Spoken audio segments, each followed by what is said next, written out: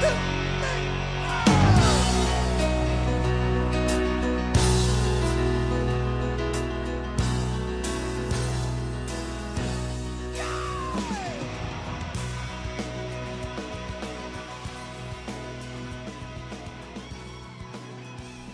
morning. Welcome back to the Broadcast Retirement Network. This is BRN AM for Monday, December 11th, 2023. At our top story today, as suicide rates climb, older men are at greater risk. And joining me now to discuss this and a lot more, Dr. Yeates Conwell is with the University of Rochester School of Medicine and Dentistry. Yeates, it's great to see you. Thanks so much for joining us on the program this morning. Pleased to be here, Jeffrey. Thank you. Well, certainly mental health is a big conversation in our society. I think overall we've unfortunately seen suicide rates kind of increase. This research, disturbing as well. As U.S. suicide rates climb, older men are most at risk. I want to get your perspective on this, doctor. It's actually long been the case that the relative rates across the life course differ quite a lot. And wherever you look around the United States, and even in the greatest part of countries around the world, older people are at higher risk than younger and middle-aged people. And older men are at far higher risk than any other age group. So we've known about that for a long time. What's concerning is the continued change and the increase in that disparity over recent years. Yeah, I apologize for interrupting you, doctor. I want to ask you any idea as to why. And I think about, recent events, the pandemic, maybe there's some financial strife going on with high inflation costs, maybe just some people just not happy with their lives at the point that they are in. But any sense from the data as to why this would be the case for men in greater volume compared to women? Mm-hmm. I think one thing it's really important to know as background for this discussion is that over and over again, it's been shown that older people, both men and women, tend in general to be more satisfied with their lives than are younger and middle-aged people. They tend to be happier. They have other characteristics that they bring with them into older age that make their ability to manage the stressors of later life a little easier. So it's surprising that those suicide rates would be higher in older adults, at least among men, when they are on average a happier bunch. And the real issue there is that there are a lot of different factors that contribute to risk for suicide at all points in the life course. And that it's that there are some people in later life who kind of go off the track. They don't have access to the resources that have made them successful in getting to old age. It's not easy, right? No, I first got interested in older adulthood. I'm a geriatric psychiatrist, and so I see a lot of very sick older people. But I got into that business out of an interest in how resilient most older people were. As a young person, I worked as an aide in a rehabilitation hospital. And over again, I saw older people come in with strokes or broken hips and just work hard and get back to where they were with a sense of hope and accomplishment that their lives were satisfying and they could get back to that place. It's the people who can't for some reason that we're really particularly struck by. And let's talk about the coping mechanisms, because, we're all going through life and we're all going to have nicks and knacks and things are going to be ups and downs in our lives. Have we lost the ability to cope with these things? And maybe we have some people have too high expectations. Like, I think about the way retirement used to be defined. Retirement used to be defined, you're going to be sitting on your rocking chair, playing golf with your grandchildren on your knee, right? And you're going to spend 30 plus years playing golf and traveling. But maybe that's not really the reality. Maybe the expectation is higher than the actual reality. Well, maybe. Again, just to keep in mind that most people do live that reality in older adulthood. They are happy with their lives. So what distinguishes those for whom that's not working? We've learned a lot over the years about what are the things that distinguish that group of older people, and older men in particular, who do take their own lives from those who don't and who continue living successfully in their old age. Those things we refer to as the 5 Ds, and those are depression, disease or physical illness, disability or functional impairment, disconnectedness, so becoming socially isolated, lonely, disconnected from others, and then access to deadly means, and which in the U.S. and in older adults in particular is about firearm use and access. So knowing that these factors are operative, then we got to ask the question, so how do those work together? It's pretty clear everybody, as we age, encounters challenges. So disease is ubiquitous. Functional disability comes with the territory. A great majority of older people in their homes have access to firearms. Lots of reasons people could become disconnected socially through retirement or bereavement, loss of a spouse or friends, sensory loss as disability and functional impairment, and so on. So it really does seem that any one or two of those things, older people in general have the capacity through years and years of experience in managing challenges to do fine with them. Yeah. Not that it's easy, but it's when they accumulate and coalesce in one person at one point in time. You can imagine it as a Venn diagram with the 5 Ds that are all kind of clustered and overlapping.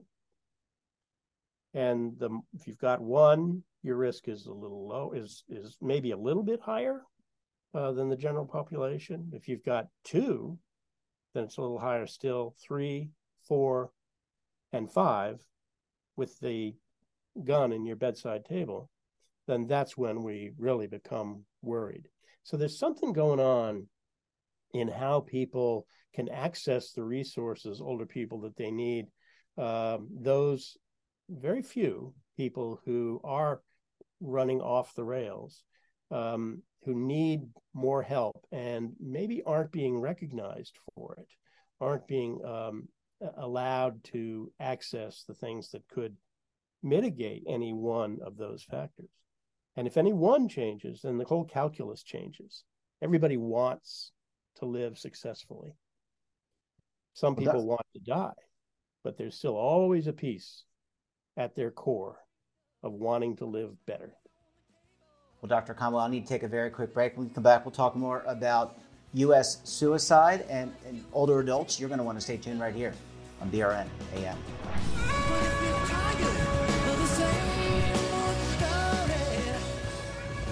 Imagine a new television network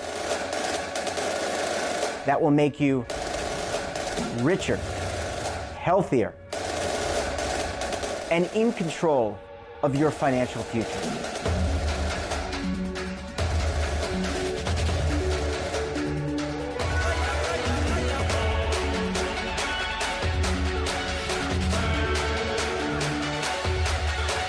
This network is for the policewoman in Nashville, Tennessee, the baker in Dubuque, Iowa, the teacher in Lexington, Kentucky.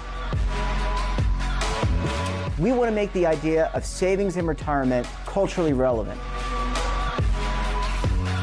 But what do you see as a defining issue of the midterms, especially for the smaller businesses? I mean, they are the lifeblood of the American economy.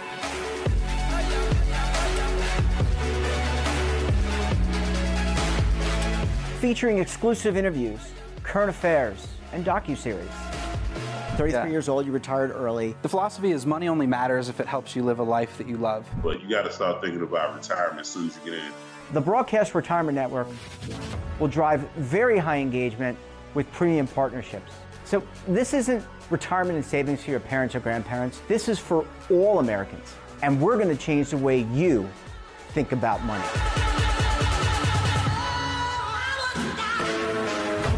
Welcome to the next frontier of retirement and savings.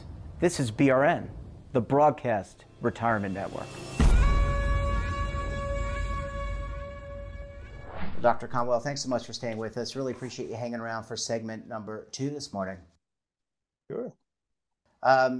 So, I mean, I think we did a great job, and you did a great job kind of unpacking this. And I don't know, I don't want to call it a significant like epidemic, but it's certainly discouraging that, these numbers are on the rise. So I guess it begs the question, what do we do about this? Is there a role?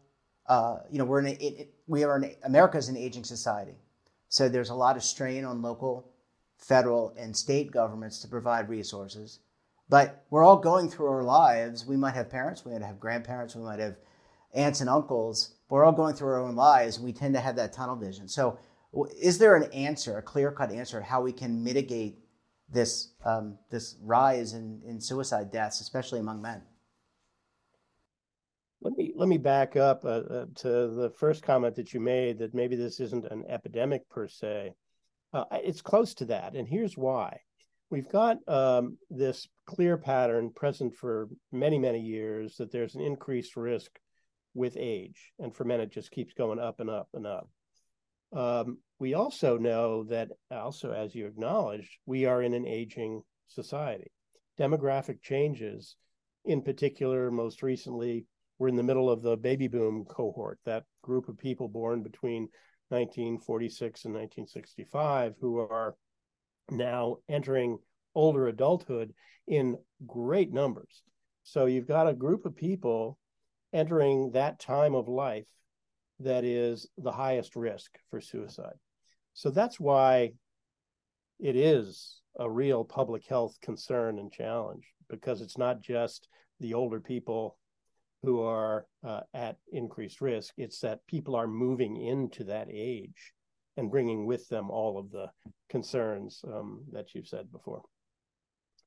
And in terms of prevention, I mean, let's talk about the role for government. I mean, if you're advising a policymaker, state, local, federal, I mean, is it a focus on mental health support services? Where do you focus the effort? Because there's a lot of people that are going to be taxing the system, or using the system, I should say. So where do you focus your efforts? One way to tackle that is to kind of tease apart those 5 Ds and to think about what is the potential approach that addresses each one of those. Because, as I said, if there is a source of intolerable pain for the person which drives their wish to end their life that's related to any one of those things, and we can reduce that, then that wish to live will emerge again. So the first is depression. So we have good treatments for depression in later life among older people. There are medications. There are a number of different psychotherapies that clearly benefit depression, and also have been shown in initial studies to reduce the risk for suicide on that basis. So first of all is helping older people and their loved ones and caregivers recognize that depression is not normal for older people. And when it's there, it's a signal that something is amiss and we need to get that person help. The great majority of depression care in later life is relatively straightforward and is managed effectively in primary care practices. One of the barriers there, though, is that older people appreciate somewhat greater stigma about acknowledging that they have a mental health problem than younger people do nowadays. And hopefully as they grow older, maybe things will get a little easier. But older people don't talk about their depression or their thoughts of suicide as much as other age groups do. So it's not just recognizing that depression isn't normal that it needs help, but then bringing that out and making it part of normal discourse where appropriate with one's primary care doctor. Great majority of older people in the U.S. have a primary care provider or one of several in a health system. And they are prepared to help address this. But people have to be comfortable talking about it a little bit more. The second is disease. Let me lump the disease and the disability together, the two, second and third Ds. Again, every older person is going to encounter these things. And it's just very important that they have access to the kind of care that enables timely diagnosis of each problem and access to services.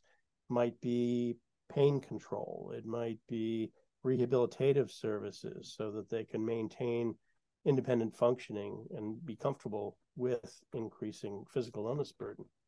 And that's not always the case. Certainly assuring that older people have access to good health care that is given at the right time in the right place for them is critically important. And I think we've made some significant strides in that respect. Slight tangent here, that those strides are, for example, the use of integrated care models wherein mental health services are brought into the office of the primary care provider, because the older person is much less likely to accept a referral outside of that office by their primary care provider to a mental health clinic. They're just not going to go. But if it's brought in to the primary care office, that consultation, that care through a warm handoff to a mental health provider right down the hall, we know that that's helpful in a lot of ways, much more likely to be acceptable. So that's a governmental policy-related change that has happened and is going to continue to happen and needs a lot of our enthusiastic support. The fourth, the disconnectedness, is also surprisingly underappreciated for the power that social relationships play in well-being for older people, and indeed for younger and middle-aged people as well. You know, for 10 plus years, the UK has had a minister of loneliness, a cabinet level almost position created out of concern for the increased social isolation that people were experiencing. And social isolation often is associated with loneliness. So, and it has demonstrable impact on all aspects of health, including physical health, like diabetes and blood pressure and so on, but also depression and anxiety and suicidal ideation. So movements are afoot to help develop community-based preventive interventions to reduce social isolation, identify lonely people, and provide them with support. Typically, that comes through the aging services network rather than health systems, but it's becoming increasingly recognized that, again, those relationships between physical health, mental health, social health, all actually need to work together optimally. And then the last is the access to deadly means and the firearm issue here. Again, if an older man has some physical illness and functional disability, but he's got social supports and he's satisfied with his life and he's able to access the healthcare he needs, no problem with the fact that he's got a couple of rifles in a closet and the knowledge and experience to use them because he's been a hunter or he was in the military in Vietnam or Korea. And it's when that older man with that access also becomes then socially isolated and physically ill and functionally impaired and clinically depressed, that access becomes an issue. So there are different discussions going on, and currently in this country, there are very complex discussions about how to balance autonomy, access to firearms by any individual with the safety concerns that are raised when people become nearing that cliff, that edge over which they could fall so easily.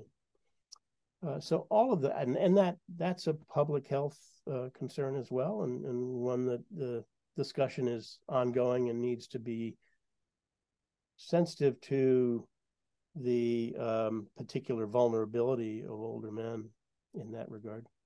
Yeah. Well, Dr. Conwell, I mean, obviously, this is something that we're going to have to keep a very close eye on, obviously disconcerting. Hopefully, we can get things trending in the other direction with some of the efforts that you were talking about. Thank you so much for joining us this morning, and we look forward to having you back on the program again very soon. Thank you. It was a pleasure to be here. And that wraps up this episode of BRNAM. Have a topic of interest, someone you think we should talk to, drop us a line. And don't forget, for all the latest curated news and lifestyle, wellness, finance, tech, so much more all in one place, check out today's edition of our daily newsletter, The Morning Pulse. Want to search our archives, check out our latest content, then visit our website. We're back again tomorrow with another edition of BRNAM. We'll have a very special guest. Until then, I'm Jeff Snyder. Stay safe, keep on saving, and don't forget, roll with the changes.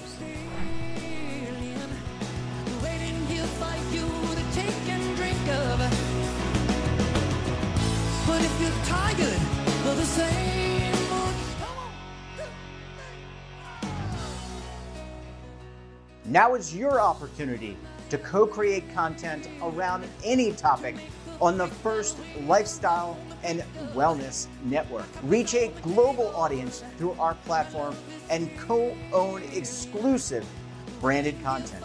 All of our programs are available on demand and also as audio-only podcasts, so you can take us on the go. Broadcast Retirement Network, available anytime, anywhere, and on any device.